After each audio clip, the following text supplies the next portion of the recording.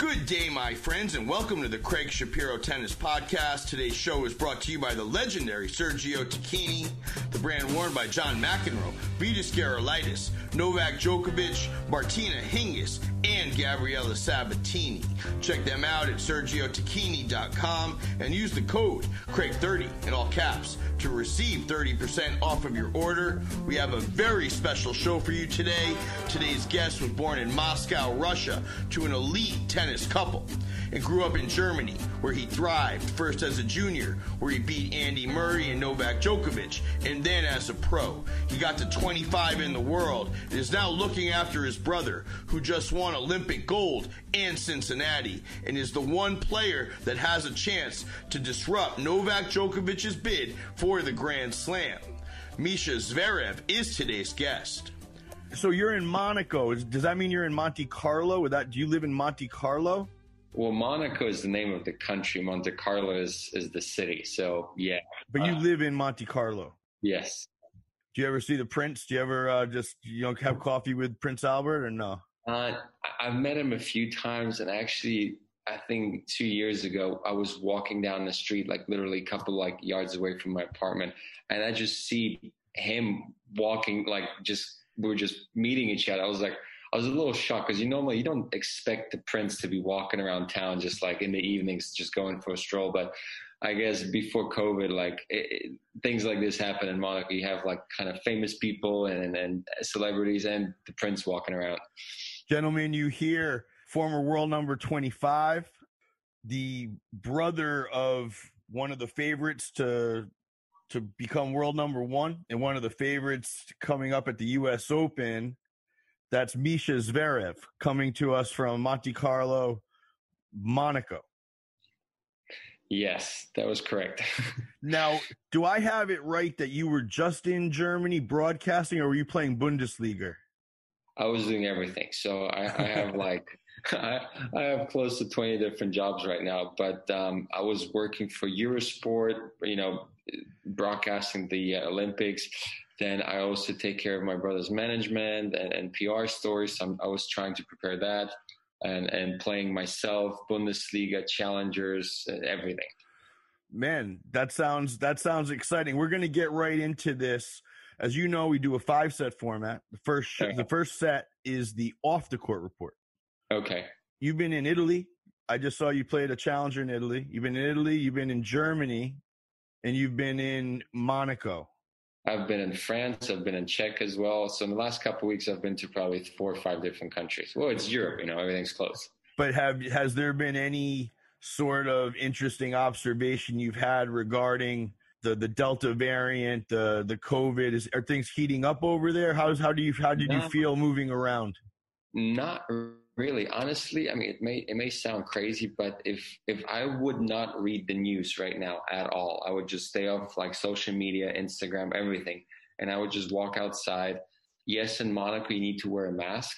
But other than that, everything is normal. The stores are open, the restaurants are open, even the nightclubs. Right now, I'm hearing music somewhere playing.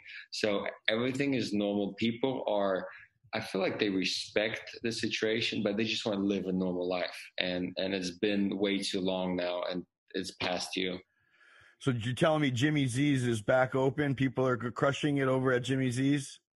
Jimmy's is open. There's a few other places now that are open. And I'm saying it's kind of interesting. You have to wear a mask on the street, but some nightclubs are open. So yeah, life continues. That sounds a little COVID-y to me, man. I don't know about being in a tight nightclub. I don't even go there, but I know they're open. No, I figure as much. Let's move into the second set. This is the on-the-court report. This is where we talk about the business of tennis and really the stuff that happens on the court. First and foremost, what was it like to be in the broadcast booth in your country, watching your brother slice and dice and come back from really coming off the mat to beat Novak? It was pretty emotional, but it was funny because normally you watch a match, and if it's at home or with friends, nobody records your emotions and everything you do. But we had cameras set up, and everybody was watching me react to every of his points. When he was hitting a winner, I was like, doing something like this, like fist pumps and like screaming. And every time he would miss an easy ball, I would like, pull my hair out and be, come on. So it was interesting. I think it was entertaining for the whole crew to watch me just, battle with my brother against Novak. Well, hang on a second now. So you're in the broadcast. Who are you broadcasting with, by the way? I had a partner. He's a professional commentator. His name was Marcus Tile, and he was doing a phenomenal job. He was like focusing on the match, and I was just going silent for a few minutes, or like screaming or yelling, and then I was being just emotional, I guess. So it was a 2-man booth, just the two of you. Yeah. And you broadcast all of your brother's matches from beginning to end? Almost all of them. I mean, something. Well, I was broadcasting tennis, and I was kind of like in charge for the tennis matches, games. So I would do other people and players as well. If they wanted to, make it. I don't want to say like not too one-sided, like because obviously, I'm going to broadcast my brother, but I wasn't doing all of his matches. Why did your brother win the Olympic gold? Because and the reason I say it that way is because I assume you have an interesting perspective, but also they talked about it being the most oppressive weather. Medvedev and Novak both were essentially, kind of put the tournament on notice early and said, listen, this is crazy. Yeah. We're playing in the middle of the day. Well, how'd your brother win this tournament? Well, first of all, he won because I told him, go out there and bring us a medal. If you don't come back home with a medal, like, I'm going to be upset. So I told him, like, you go there, get a medal, and I'll be happy. So, and somehow from the beginning, he knew he has chances to win. And he is physically one of the strongest out there. Even though he's like 5 tall, he's like, somewhat skinny, but he is strong. He has good endurance, and he can hit the ball super hard. And somehow I felt like the weather is not going to be an issue for him because he knows how to handle the heat. And is he tougher than he looks? He is much tougher. He's physically tough, and mentally he's incredibly tough. And I think from a young age, he always wanted to beat me. Whatever we played, like if it was Monopoly, if it was like eating hamburgers, he had to eat more hamburgers than I did. I mean, he had to beat me in everything. So he grew up with the mentality that like he wants to win no matter what. So that's why he's physically strong, because he loves to work out, and he's mentally pretty tough too. He was down 1-6. I think Novak was serving 3-2. Is that right? Exactly. Yeah, exactly. And what was going through your mind at that moment in time? Lights out. Novak is 12 points away from the match, right? I mean, yeah, but to be honest, Sasha, so I feel like tennis, you hit balls and then you play the game. So Sasha was hitting the balls well. So his ground stroke looked good. But the game, he wasn't quite there. He was like choosing the wrong targets, like he had a wrong game plan maybe. And then all of a sudden, I feel like he's not far off. If he makes a few adjustments, the whole game can just like turn upside down. And that's exactly what happened. And I was jokingly saying, like, at 3-2, he swapped his wristbands. He had like the bright pink wristbands, whatever. And then he went to the black and white wristbands. And I was like, you know what? He's not giving up because he's searching for solutions even outside the tennis court, like whether it's the wristband, whatever it is. That story actually made news that you said that he changed to the German colors. He changed to the Deutschland color wristbands, and that's what brought him back in. Yes, I was saying, I was like, you know what? You're playing for Germany. You got to wear the German colors. I mean, white and black it's when we talk about soccer, football, that's the German colors. So, and then he went all German, white and black wristbands. I was like, you know what? This is going to be it. This is the key to winning. And then after that, he played unbelievable. He played so big. I mean, his shots were so fast. He went for it. He knew. And I felt like because he was playing for Germany, for his country, he felt really responsible for the way he plays tennis. And from that moment on, it honestly felt like he was the leader, and like he was in control of almost every shot. Isn't it interesting that sometimes just that 5%, right? You got the tennis is so tight. Tennis is so tight. Whether a guy is 17 in the world or 7 or 4, and it can be just a matter of points, a matter of one thing to tilt it. And you seem to think that just the fact that he had his country on his back, that he was there at the Olympics, tilted it a little bit. it was something. I mean, sometimes you can't even explain it, but the fact that like he swapped wristbands. He said, "Look, if I'm going down, I'm going to go down swinging big." And I feel like because in the end of the day, you could lose a match 6-3, 6-3, which sounds like an easy score, but you would maybe lose like 4 points. I mean, the opponent would win 4 points more per set than you do. And 4 points is nothing. I mean, look at it. It's literally like it can happen in like 5 seconds. So the difference, even in an easy match, is very small. The margins are like tiny. So him just like finding those, it's not even 5%. I feel like it's finding those 1-2% and winning. 1-2%. Yeah, it's just the winning the big points. And Novak, it felt like Sasha tried to beat him with his own game. Like Sasha was reading Novak's game, and all of a sudden Novak couldn't anticipate Sasha's backhand, couldn't anticipate the serve anymore, and then everything just like went upside down. It was incredible. I want to talk more about your brother down the line, but this is a show about you. What?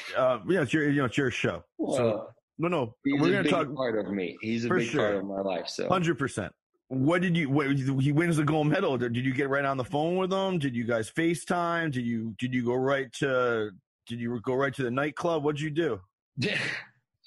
First, I was I was sitting there with Marcus Tau, with my co-commentator, and we had like this screen between us, separating whatever our seats. And I was like, I moved that screen. I just like went out and like went in for a hug, and because we were both so emotional. Then I had teary eyes, and honestly, I started filming his reactions because I feel like I want to keep it forever. I want to save it on my phone, and then.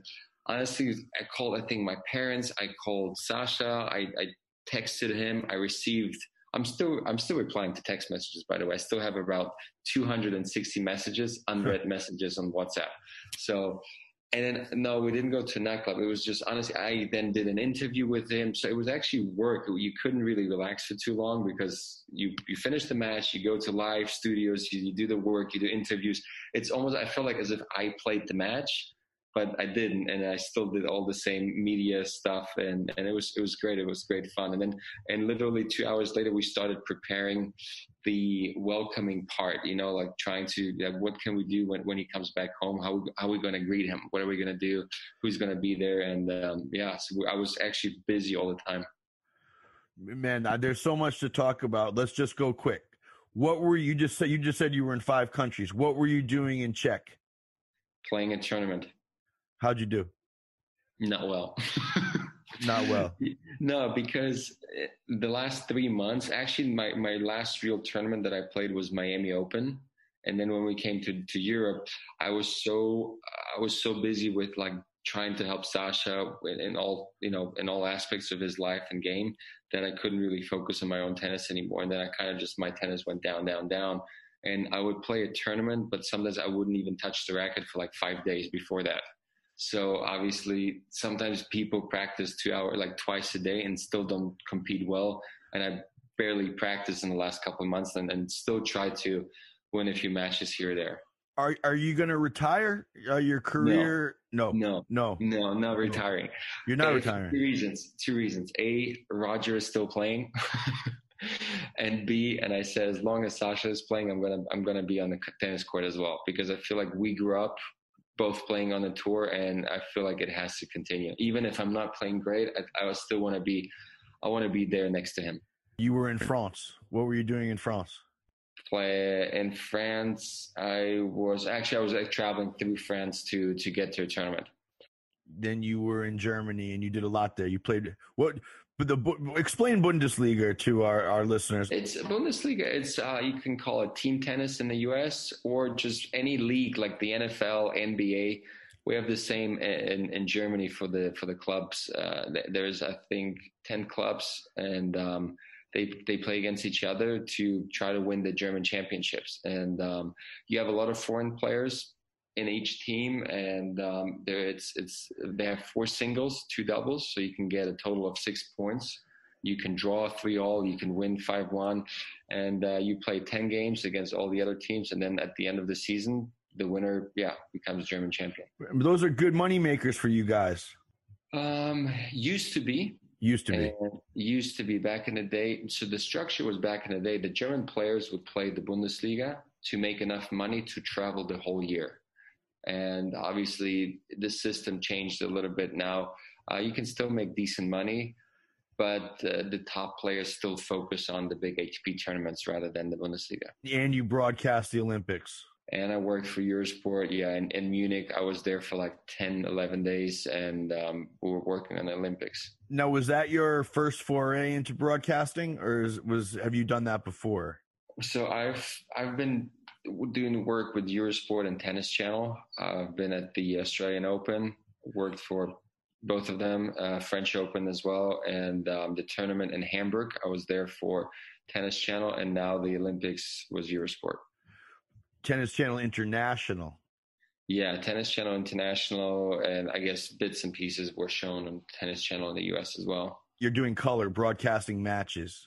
I did both. I would be a commentator. I would go in they call it Mischa's missions, or Tennis Channel would call them credential. Then I would go explore the city. I would have interviews with players. I would talk about tennis, balls, rackets, technique, strategy. It's just basically, I feel like I want to bring tennis closer to the people, because, you watch a tennis match for 2 hours, but you don't know anything that's going on behind the scenes. And I want to be responsible for, trying to bring tennis and people close together. Sounds like you're segueing out, but you say you're going to keep grinding on tour.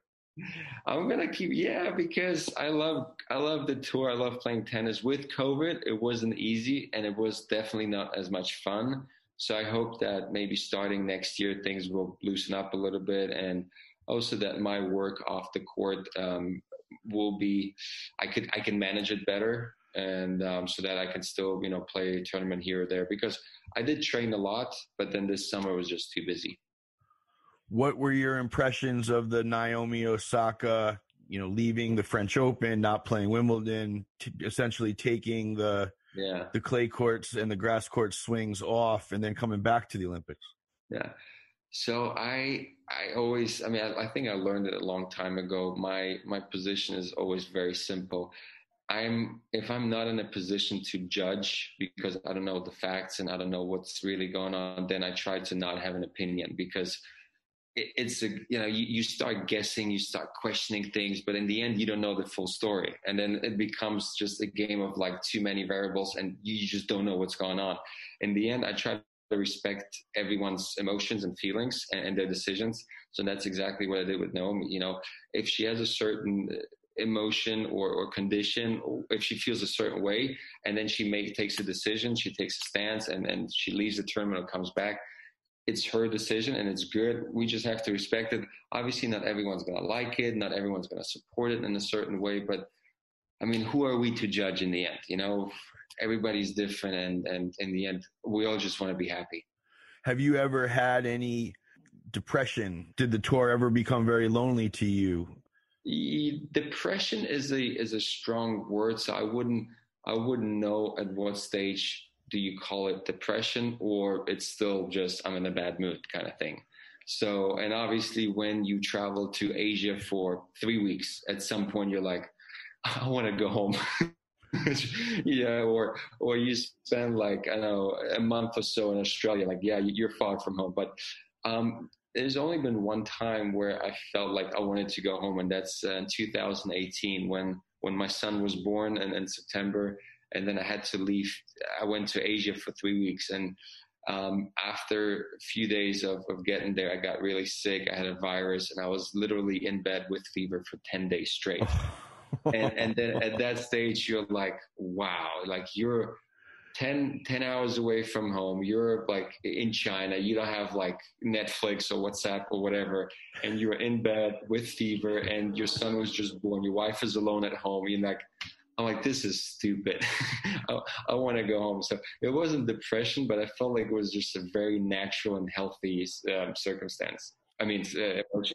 Do you think there's a problem with hyper aggressive fans on social media? Do you think there's a problem with sort of the vitriol that athletes are met with today?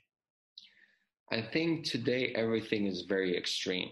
When you succeed, people admire you as if you were God. I don't know. Like, I mean, you shouldn't compare anyone to God, but they really think like, oh my God, you're so amazing because you won, you have success. But then on the other hand, if you don't do well, it's the same extreme, but just in a negative way. And I feel that to me is a little bit too much. And also it's very easy to offend people, criticize people. And especially like as an athlete or an actor or just, somewhat of a famous person. I once compared it to someone who asked me the same question. I'm like, just imagine you're at home, you're working from home, you're writing an email, and there's 10,000 people watching you write that email. And then you screw up a comma or you screw up a word, and the whole 10,000 are just like, oh, God, that was awful. What are you doing? Obviously, after a while, you're going to get tight writing emails because like everyone's watching you. And every time you make a mistake, it's going to be disastrous. So, and this is pretty much what tennis players or athletes or famous people go through on a daily basis. But yes, the compensation is great as well because you get if you do well, you get rewarded, I guess, 10 times more than any other person on this planet, or maybe 100 times more. So again, it's the extremes. It's life. I don't know if we can. I don't think we can change it. That's why I try to say, like, in the end, we shouldn't judge people as much, or we shouldn't have an opinion as easily, because I think a human being just wants to live and be happy in the end. Yes. So if we criticize someone for playing a terrible game or not fulfilling our expectations, then life becomes really rough. You're traveling to New York tomorrow. You're bringing your entire family. What's that week like in advance of the U.S. Open for Team Zverev? What will happen? I've heard some things that quite often that's a week that you handle media obligations or sponsor obligations. What's that week like for you for Team Zverev? Well, it's a big team. So we have a physio, we have a neuroathletic trainer, we have tennis coaches, my parents, and then we have Sergey Bubka is coming, who's a partner of mine when it comes to managing Sasha's business. So everyone's going to be busy doing their things. Like mom is going to be mom. She will just make sure everyone's kind of happy and satisfied. Dad's the coach. He's going to take care of the program. Then there's Coach Mischa. We call him Coach Ice. He's also focusing on the tennis. The neuroathletic trainer was going to make sure Sasha is really like he's tuned like a Formula One car. He's ready to compete emotionally and mentally. Then the physical therapist is going to do that, his work. Sergey Bubka and I will take care of the media, of the scheduling, meeting with potential sponsors or current sponsors. And then I'll also do work for Eurosport as well. Everyone's going to be busy. For our listeners, Sergey Bubka, the agent, also infamously or famously the son of the legendary pole vaulter, the Russian pole vaulting. The Ukrainian pole vaulting world champion, Olympic champion, the greatest. At one time, he was the greatest pole vaulter in the world. I don't know a lot about pole vaulting, but Sergey Bubka, this is his son, is a tennis agent. Yeah. So we don't call ourselves agents. Okay. We're friends of the family. Like, well, he's a friend of the family. He's part of the family. So we're family, and we run a family business in that sense. So I wouldn't call myself an agent yet. I don't know. I don't know the exact term, the description of an agent, but we try to help Sasha with whatever it is. We're trying to be there for him.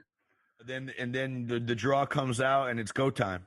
Draw comes out on Friday, I believe, and then from Friday on, he's just in the zone. Like he doesn't hear anything, he doesn't see anything. He's just focused on his next match, and that's when you leave him alone. So let's say he starts playing on Monday the 30th, I believe, and from Thursday on, he's just focused on tennis. Like Monday, Tuesday, Wednesday, he can be doing things, meeting people, interviews and stuff.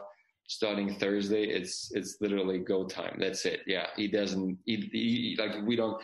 If we don't really have to, we're not going to talk to him.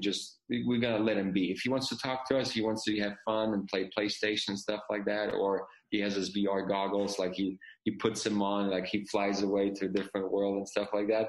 He does it. So from that moment on, we just let him be, and then we just try to make sure he's ready to play. Where are you guys going for dinner every night? You go to the same restaurant every night after night, or you order in? What do you do? It really depends. We used to go to different restaurants before the tournament starts, and then after it started, it really depends on the schedule. Because if you finish your matches late, you just order in. On a day off, normally you already prepared for the next day, so there's not a lot of variety during a tournament. Like it could happen that he would eat the same meal more than 5 times in a row. So that it happened before. Let's move into the third set. This is the portion of our show where we talk about your career. Now, I know your parents were both born in Sochi. Yeah. But you were born in Moscow, is that right? Correct. Can you explain how you came up in tennis? Where does your tennis exactly begin? I think the day I was born, because my parents both played, so they were very good tennis players. My dad played the Davis Cup for the Soviet Union. My mom was a top player back then in the Soviet Union. So they moved to Moscow because of tennis. So they continued their career in Moscow. And then when I was born, I was, I remember the club. I remember, when my dad used to train and work and basically live his life on the court. So this is where I also started my kind of tennis life. And I don't want to say career, but from day one, I knew I wanted to be like that. Like every little boy wants to be like that. So, and then when I was 4, we moved to Germany, and I always played tennis. I played all kinds of sports like soccer, basketball, field hockey. And, but I knew I want to become a tennis player. Ben Rothenberg wrote an article about your family for Racket Magazine, and he wrote that Olga Morzakova, the famous Russian player, said that your parents were very, very good, and that they actually were just in a generation that they really weren't given the opportunity. Like your mom was 4 in the country, so she didn't play Fed Cup, but that they were like extremely elite players. When you say they're good players, they're like very, very good players. No, I think I'm the one with the least amount of talent out of all of us. I think my dad could have been easily top 20, top 30 in the world. My mom as well. I think they were really, really good players. And circumstances were different. The first time my dad left the country to play a professional tournament, he was 24. He was the age my brother's at right now. My brother's now, he's almost a veteran. He's been on tour for so many years, and that was the first time my dad actually left the country to play a tournament. And can you explain that? They got screwed because of being under the Soviet bloc. Is that right? Was that what happened? It's not screwed. Like nobody tried to screw them, or it wasn't intentional. Life was just different. It's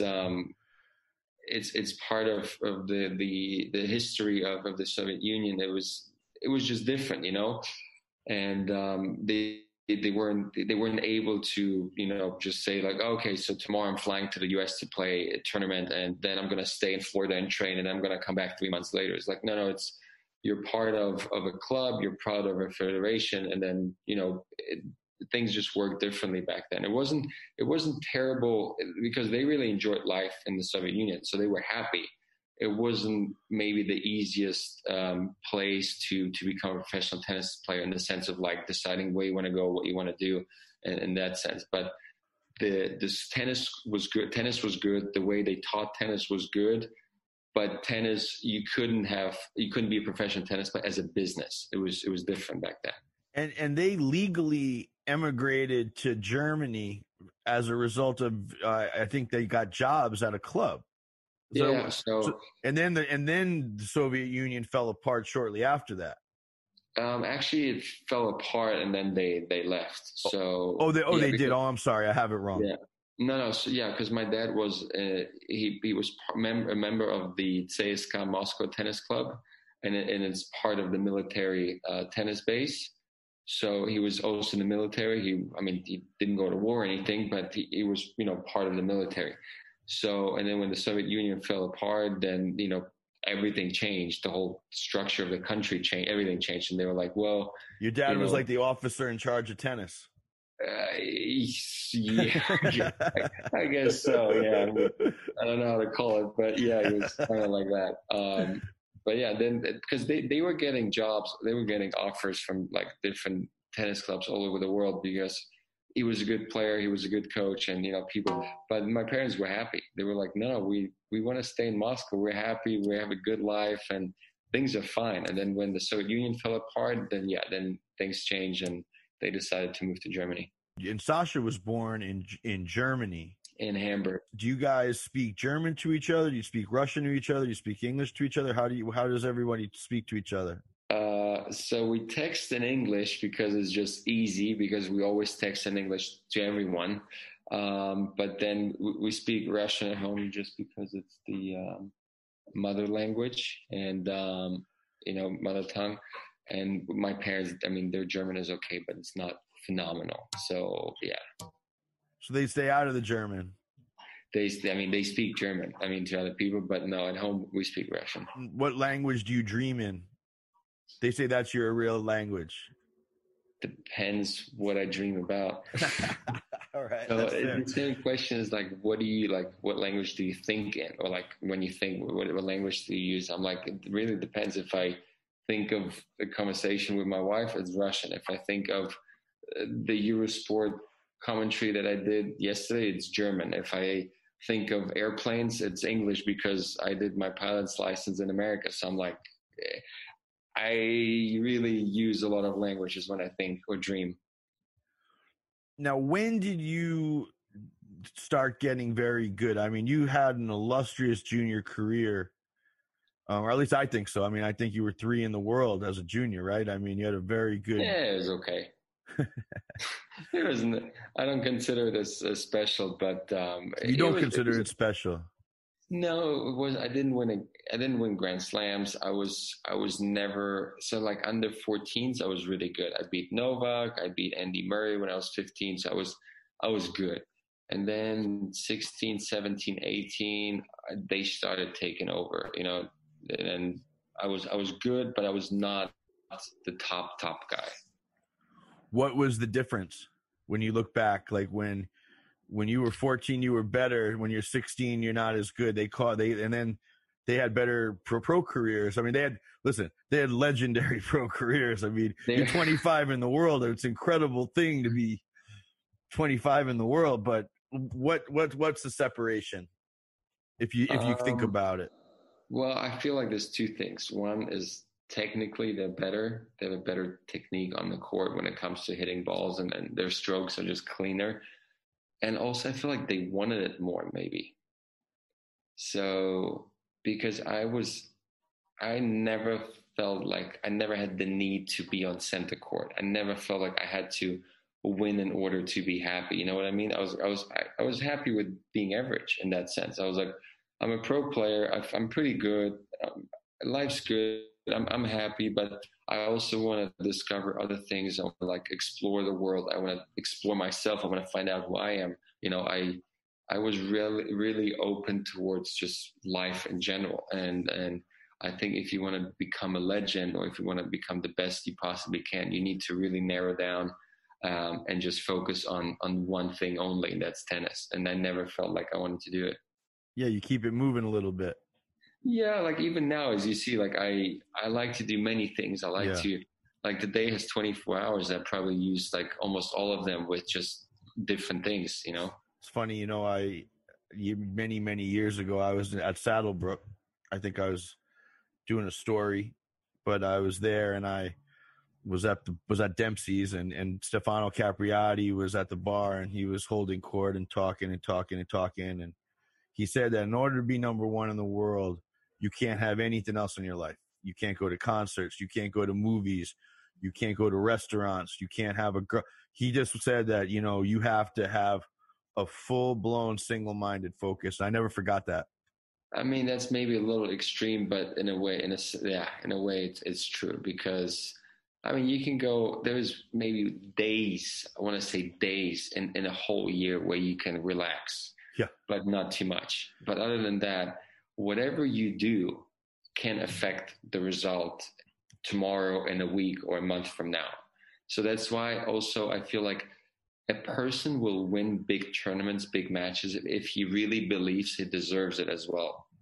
And in order to deserve it, you need to make sure you do everything you possibly can to reach your goal. And when you have the choice to go to bed at 11 p.m. to then train at 9 in the morning, or hang out with your friends, go to bed at 1 a.m. and you need to make a decision every day: what you eat, what time you go to bed, how many hours you spend playing PlayStation, whatever it is. Everything can then, it can lead to winning or losing in the end. I mean, that's high stakes right there. If you really think about it that way, like you can't go knock back a half a pack of cigarettes and a bottle of wine one day. You know what I mean? The mindset has to be all I need to do, but no matter what I do, it has to make me better.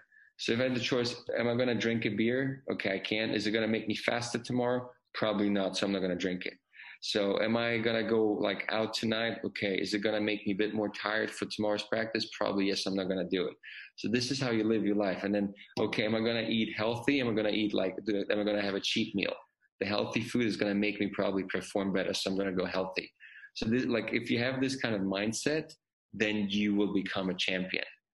But obviously it's not easy. And my mindset was not necessarily that I wanted to have cheat meals or drink alcohol or to have cigarettes or party.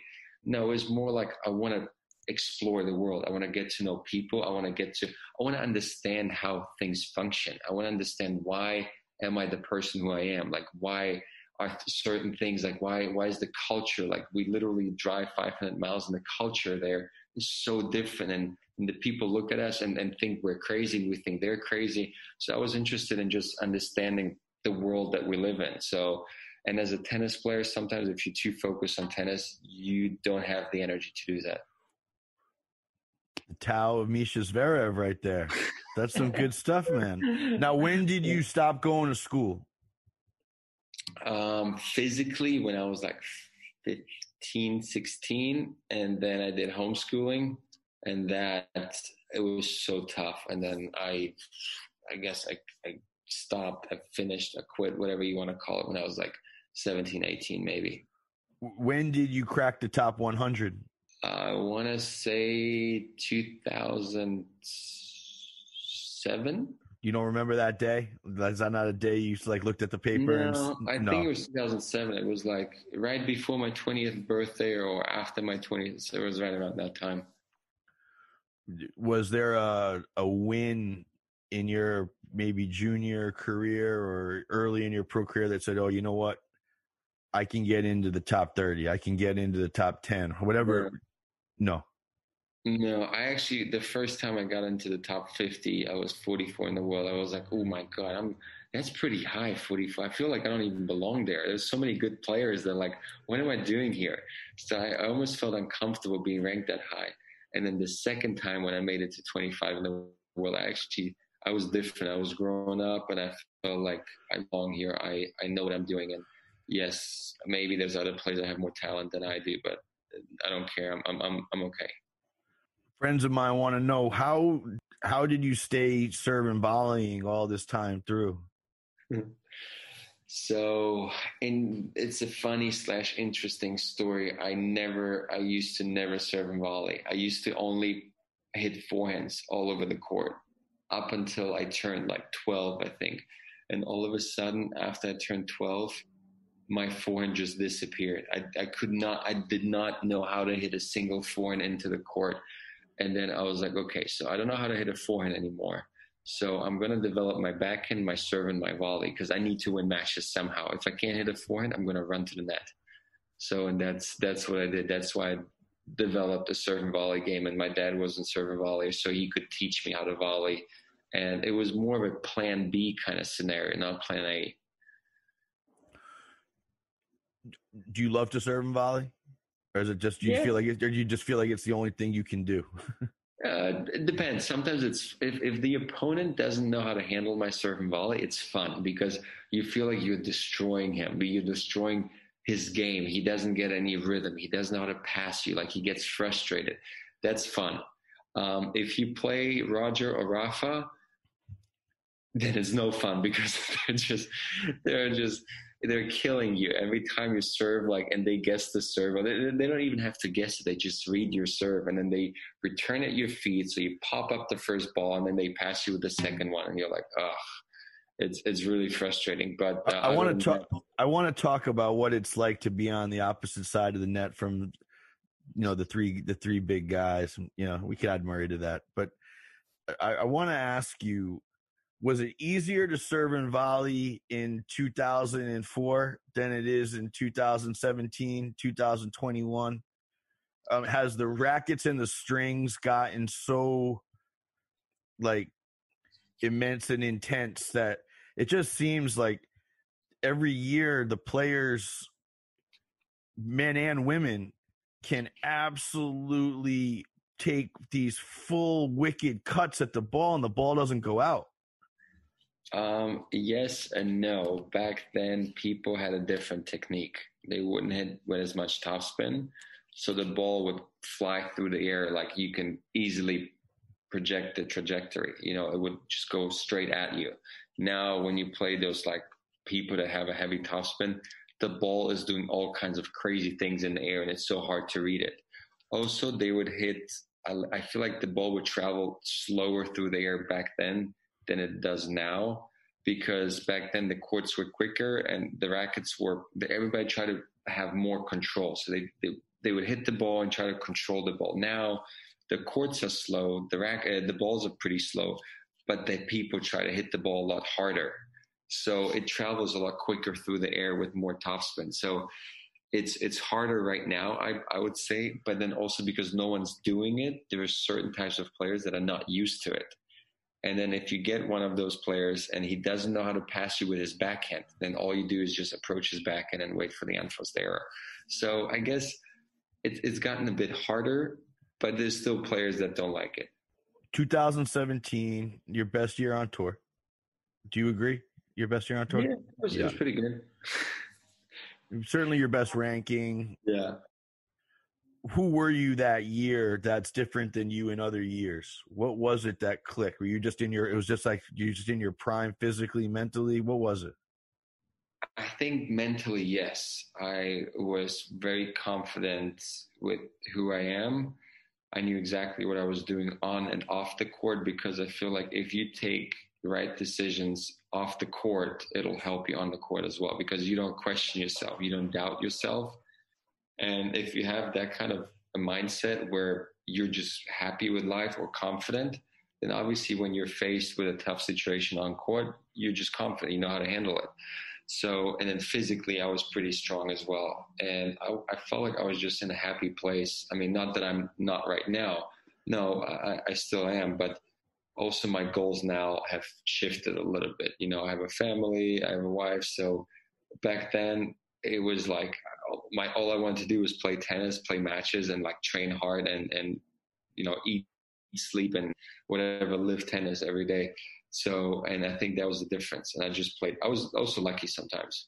Part of me also was thinking maybe you were just in like a really good zone with your brother too, where you both were just like right there each and every week, just ready to beat the hell out of everybody. It was a good time because we would travel together, would play the same tournaments, and I think we would help each other a lot. So it was just lucky in a way as well, because he was playing super well and we were kind of pushing each other to do better. We were challenging each other. We were competing in practice. We would compete against each other.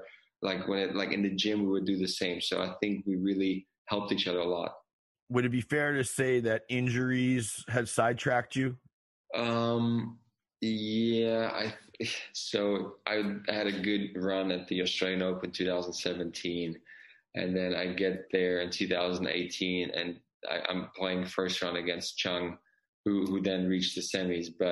And I wake up with a fever again. And I spend, I think it was 12 days in a room. So I left. So I played Monday, first week of Monday, I played my first round match, whatever. I retired, and then I left the room for the first time. I think it was the finals of the Australian Open. Oh. So just literally for 13 days, I was in the room just with fever, doing nothing. And if you look at it, yes, that was maybe a little unfortunate. And then the following year, I'm like, okay, so I'm healthy, everything's good. We arrive in Australia, first practice session with my brother. I'm like jet lagged, little, like my legs are a little wobbly. And my brother goes like, come on, let's play points. I'm like, Sash, we've just arrived from Europe. It was a 24-hour flight. You sure want to play points? Like, yeah, come on, let's play points. We always do it. I'm like, yeah, but I'm old, whatever. And long story short, we play points, and I fall and break my wrist. So I fracture my wrist, and first day in Australia. So that's how you start 2019. The year before I had a virus, 2019, I have a fractured wrist. And then it's my right hand, so I can still play with my left, but still have a two-handed backhand. You can't really hold your racket for, whenever you take the racket back, you need the second hand to hold the racket. I can't really toss the ball on my serve. And I spend the next 2.5, 3 months in a cast. So that also is tough. And then I come back and I just play terrible tennis, which can happen. And I lose all my points from the year before. I drop out of the top 100. I try to get a grip on it, and I'm starting to do better again. And 2020, Corona happens, and that's it. You're stuck. So you can say that it was injuries, it was bad timing, it was me not being professional or focused, but in the end, it is what it is. But that makes sense why you stay optimistic in spite of your ranking, because you're kind of still bad to you're still a bad dude out there. You still feel confident when I look at you. You look like a guy that's ready to go win tennis matches. I mean, I'm also rational, meaning I know if I haven't practiced in 3 weeks, I'm not going to win anything. But I do know if I practice for a month or 2 months and I'm in shape, my game is ugly enough to beat people. You're 33 years old. Can you get better, or can you just enjoy your life out there on the tour? Better than I was before, or better than I am right now? Both.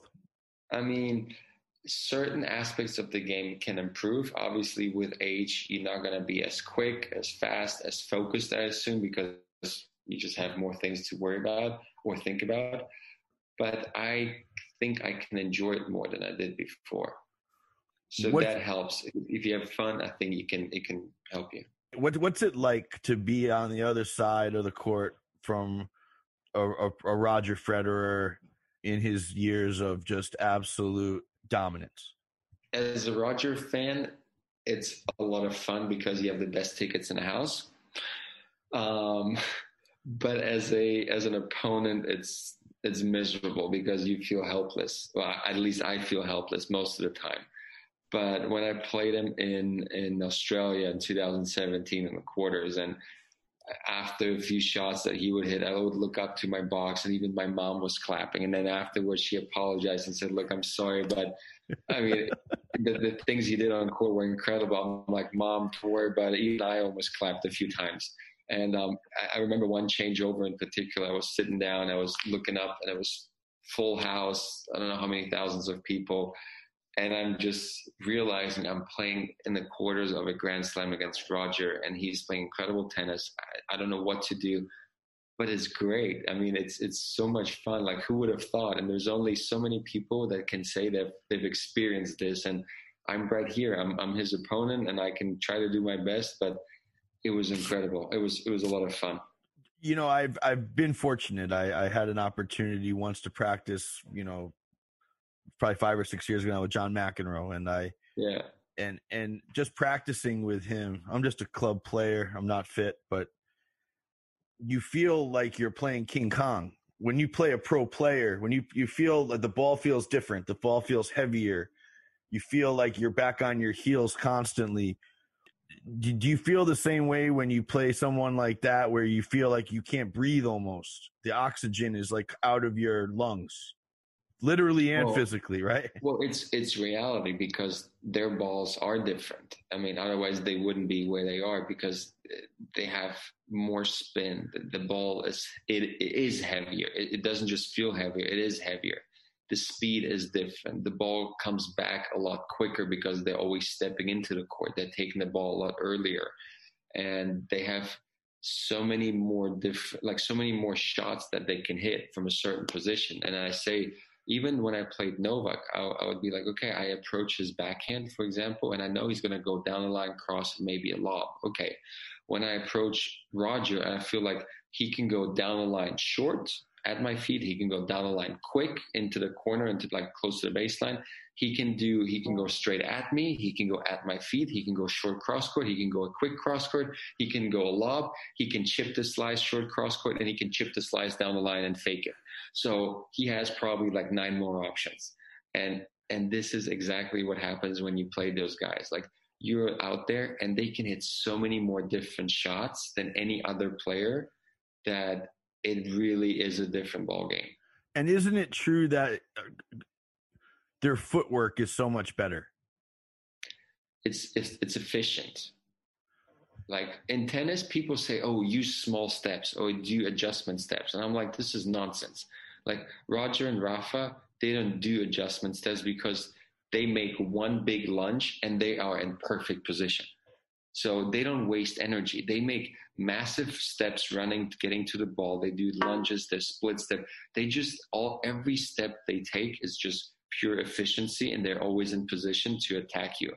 And that's the difference, because even Novak, his eyes, they can read the opponent like no one else. Like you, like as an opponent, before you even like decide where you want to go, he can read the position of your like foot stance, footwork. He knows where you're going to hit the ball, and then he starts moving there. Sometimes he doesn't even need to run super fast. He just reads it. He's there before you even hit the ball.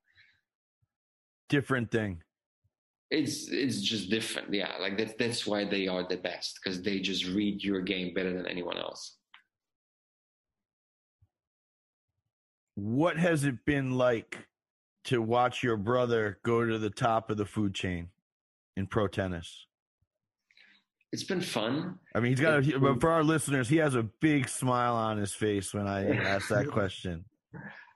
I have a big smile because I don't want to sound cocky or overconfident, but I knew it. Like since day one, I was telling literally everyone. I was telling my mom. I was telling other people. I was telling former players like Boris Becker. I was like, he's going to be good. Like, I know he's going to be good, because they're like, why do you say that? I'm like, he feels the racket. He feels the ball. He's a player, he can play with, he's artsy on the court. And also his mindset, he loves winning, and he's very determined and stubborn, and this is good.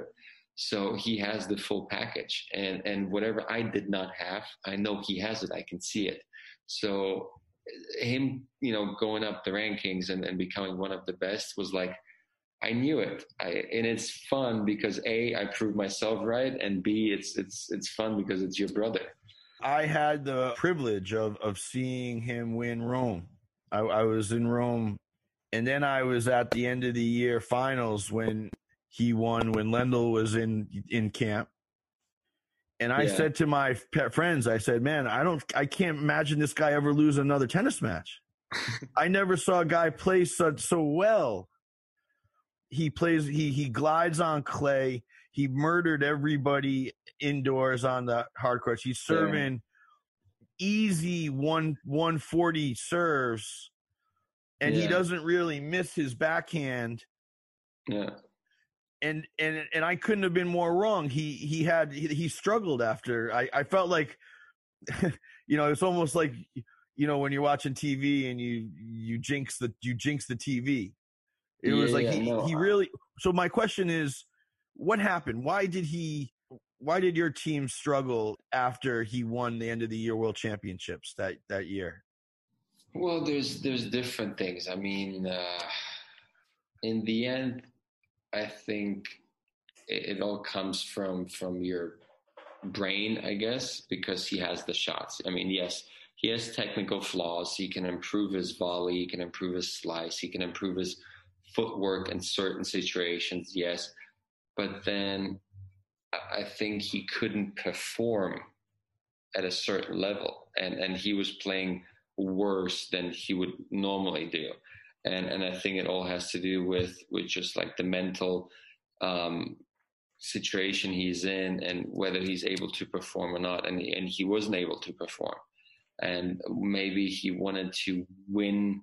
When you want something too much, like it's sometimes good because you're really determined, but it's sometimes bad because you kind of don't enjoy the process. Because I always say, like, if everybody wants to win a slam, but you watch Rafa play at the French Open, he's happy about every single victory because he enjoys the process. He's happy about every single point.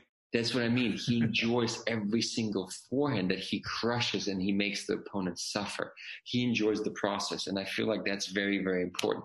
When Roger is winning Wimbledon on grass, he's having fun out there every single day of the tournament. Like, whether he's practicing, he's warming up, he enjoys walking down Wimbledon and like looking at the green grass courts. He lives it. And I feel like Sasha maybe got to a point where he wanted to win so bad that he, for a moment, forgot how to enjoy it.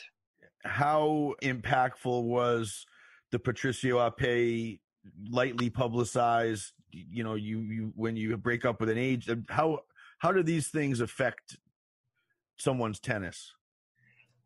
I mean, everything affects you. Yeah. I mean, literally everything. So he wouldn't like whine about it. He wouldn't complain about it, but like he would ask questions, and he would like, you could see that like he would hear certain stories, or he would get some sort of information about the case, and then he would just sit there and stare in one direction for like 5 minutes and be like, Sash, wake up, Sash. And you can see that like it's bothering him. It's distracting him. Everything that distracts you, we talked about earlier, is not good. So it was a decent sized distraction. Let's put it that way. And the importance of having a stable environment is crucial, especially for someone like Sasha, who he normally is very loyal to his people, and he doesn't like to have arguments or feel like the team is not united. So it was also very new to him, because for the first time in his life, he was going through something like that. It was like a breakup in the end, because you build a relationship with the partner, with whoever it is, and then you go through a somewhat of a tough breakup, and that was his first one. Well, I mean, it felt like a divorce when you read this. It was 2 years of battling. I mean, everyone was involved, because at the end of the day, there was so much paperwork, there was so much data, there was so much of everything that you go through, because people were asking us questions. So what happened in 2012 or something? I'm like, I have no idea what happened in 2012. Well, try to remember. I'm like, I'm trying. I have no idea. And then you get to see all the documents and stuff, and you're like, oh my God, there's so much stuff that happened since. I need to go through everything to try to get a clear picture of the whole story. There's been other adversity with regards to your brother. Yeah. I didn't bring you on the show to go through that, but I have one question for you, and the question is this. Yeah. What do you say to people that may have a bad impression of your brother? Well, look, I'm biased because I am his brother, but I also, like, I've seen him grow up, and I've seen him be a little kid. I've seen him be happy. I've seen him be sad. And the one thing I can always say, like, he was always there, and he's always there for family and friends and everyone that needs help.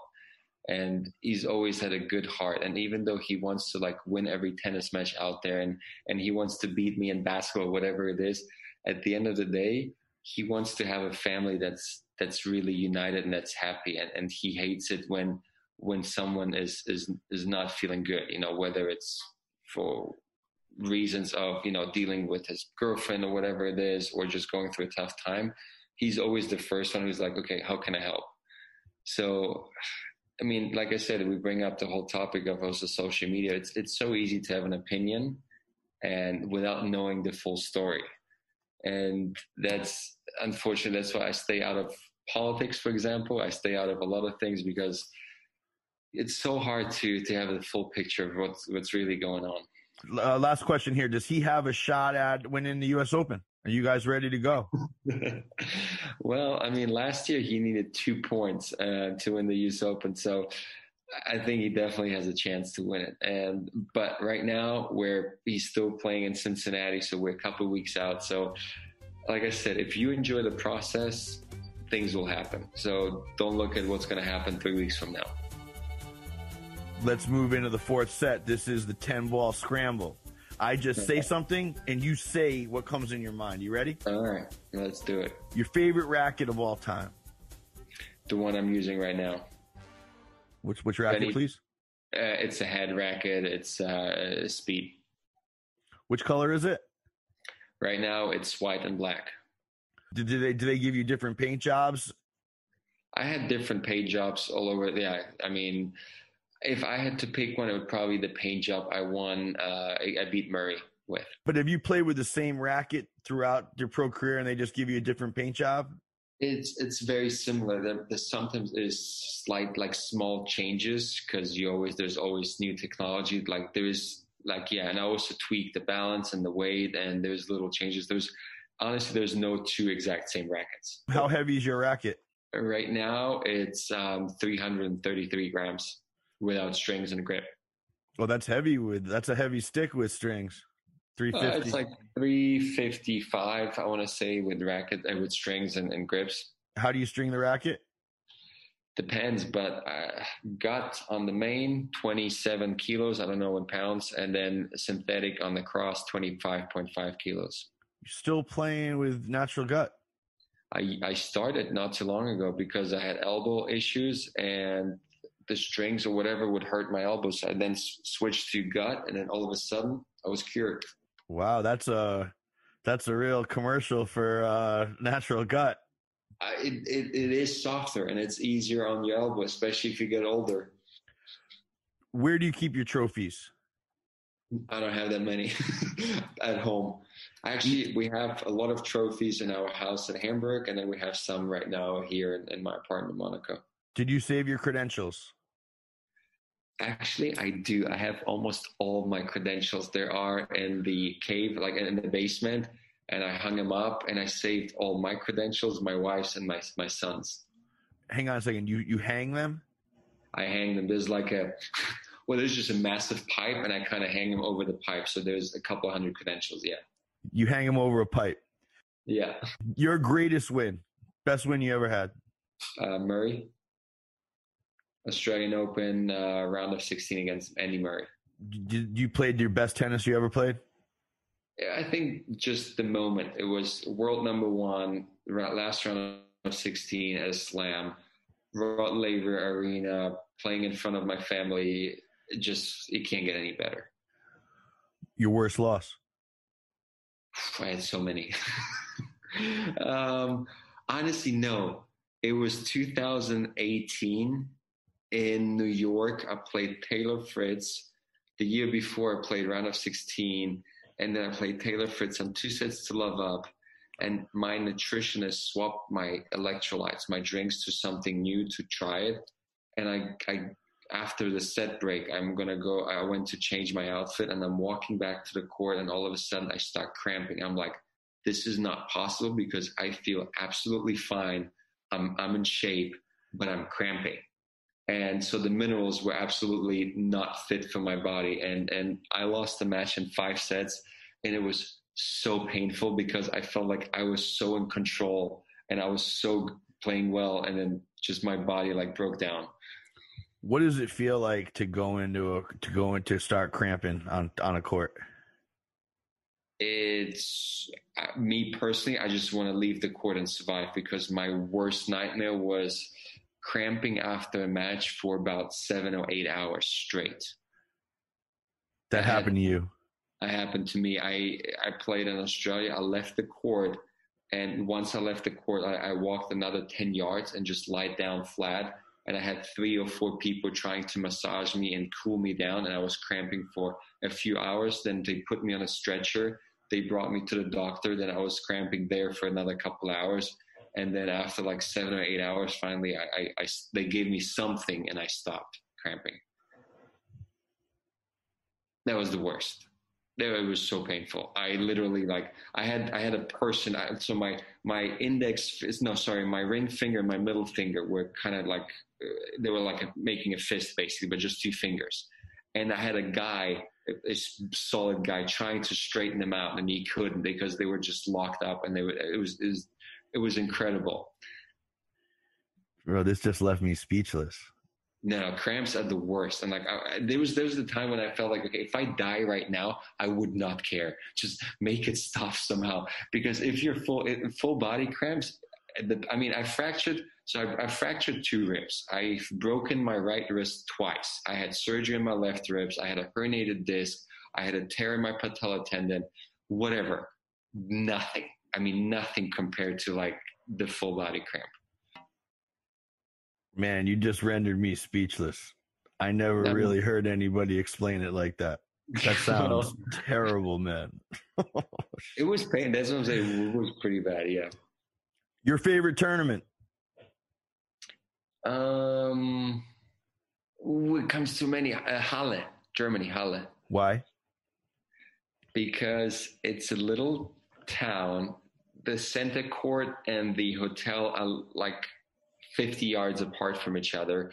We always get like 4 rooms in one row with a balcony that everyone can access. So we share a big balcony, and then we have the view onto show court 1 and center court.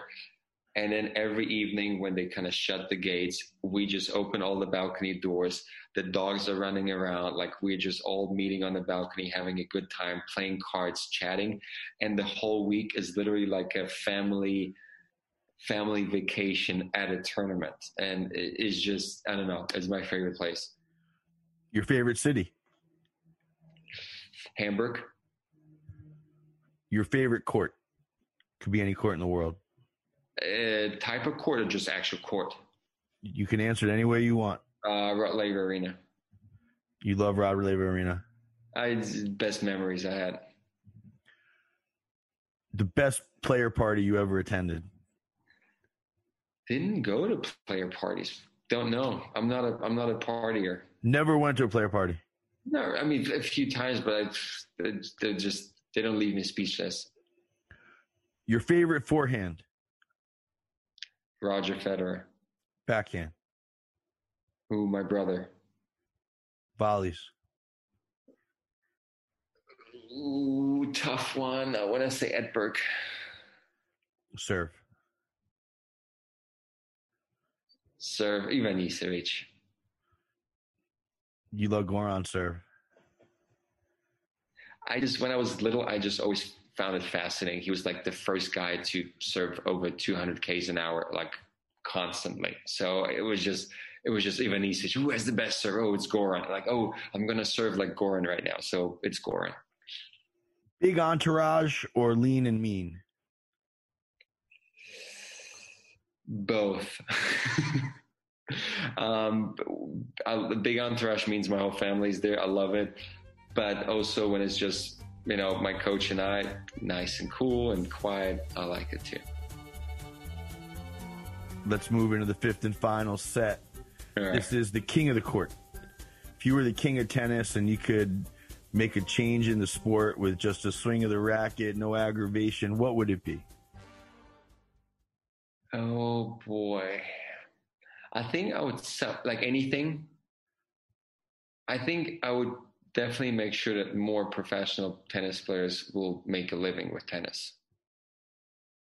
I think it would help the sport, and I feel like it would help the players because now I'm playing smaller tournaments and I'm going to play challengers and futures and the prize money there. Like a challenger is a pretty good tournament, but losing first round, people would make like $320 minus taxes. That's about $200, $250 a week they would make. And you could go weeks and weeks making a couple $100 a week. And then you still work hard, you train hard, and you're still a decent tennis player, but it's not much money. Is it, and it's just too top heavy? Is the prize money just too top heavy?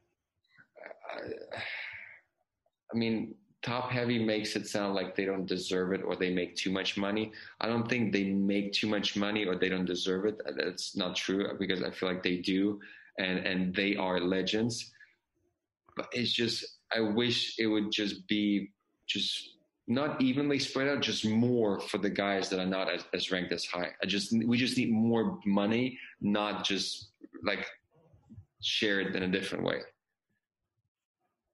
Are you a proponent of the PTPA? PTP, that's Novak's thing. Mm-hmm. It's politics. I'm not involved.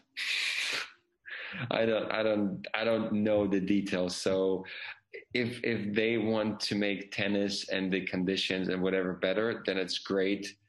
But I don't know enough details about to be saying like, oh yeah, this is great, or no, this is not great.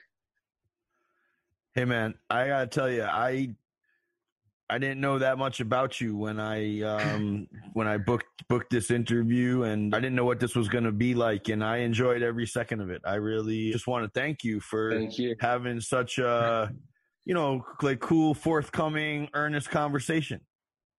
Thank you. Well, I'm glad I could do it. So I'm honored. Thank you. And, I got to tell you too, I appreciate you talking so plainly about your brother. You didn't have to do that, and you did. And, it's a neat thing to get that kind of perspective, I think, for our listeners.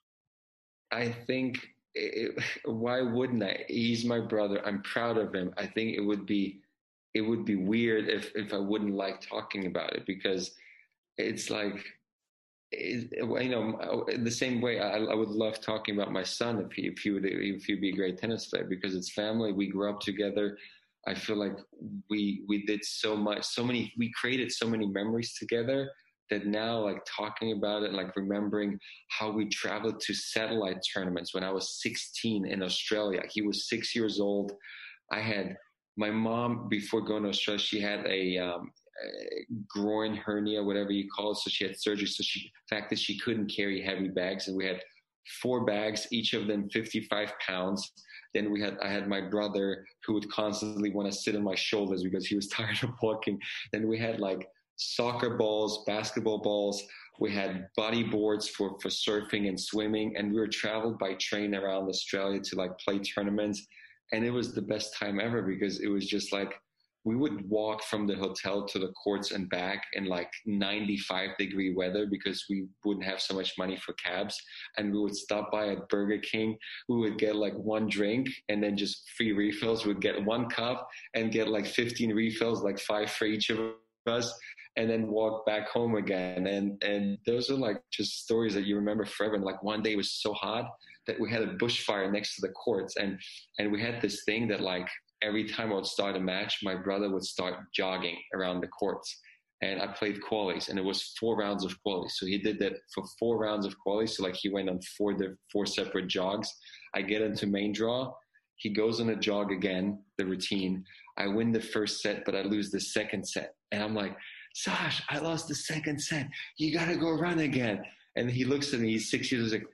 He's like, man, it's 95 degrees. I'm tired. I'm like, Sash, do you want me to win or do you want me to lose? He's like, oh, all right, I'm going to go run. So then he goes on his like 17th run for that week, and I win the 3rd set 6-love. And I'm like, you see, it was team effort. You went running, I win the 3rd set 6-love. And those are the things, I mean, obviously put a massive smile on my face, but like, this is how we functioned as siblings, as a family. Like, I'm playing and he still feels a part of it. He runs, and now like he's playing and I'm like doing other things because I feel like I'm a part of it, and I try to help him any which way possible. So of course I love talking about those things, because it's a once in a lifetime kind of story, because I don't know, it's unique.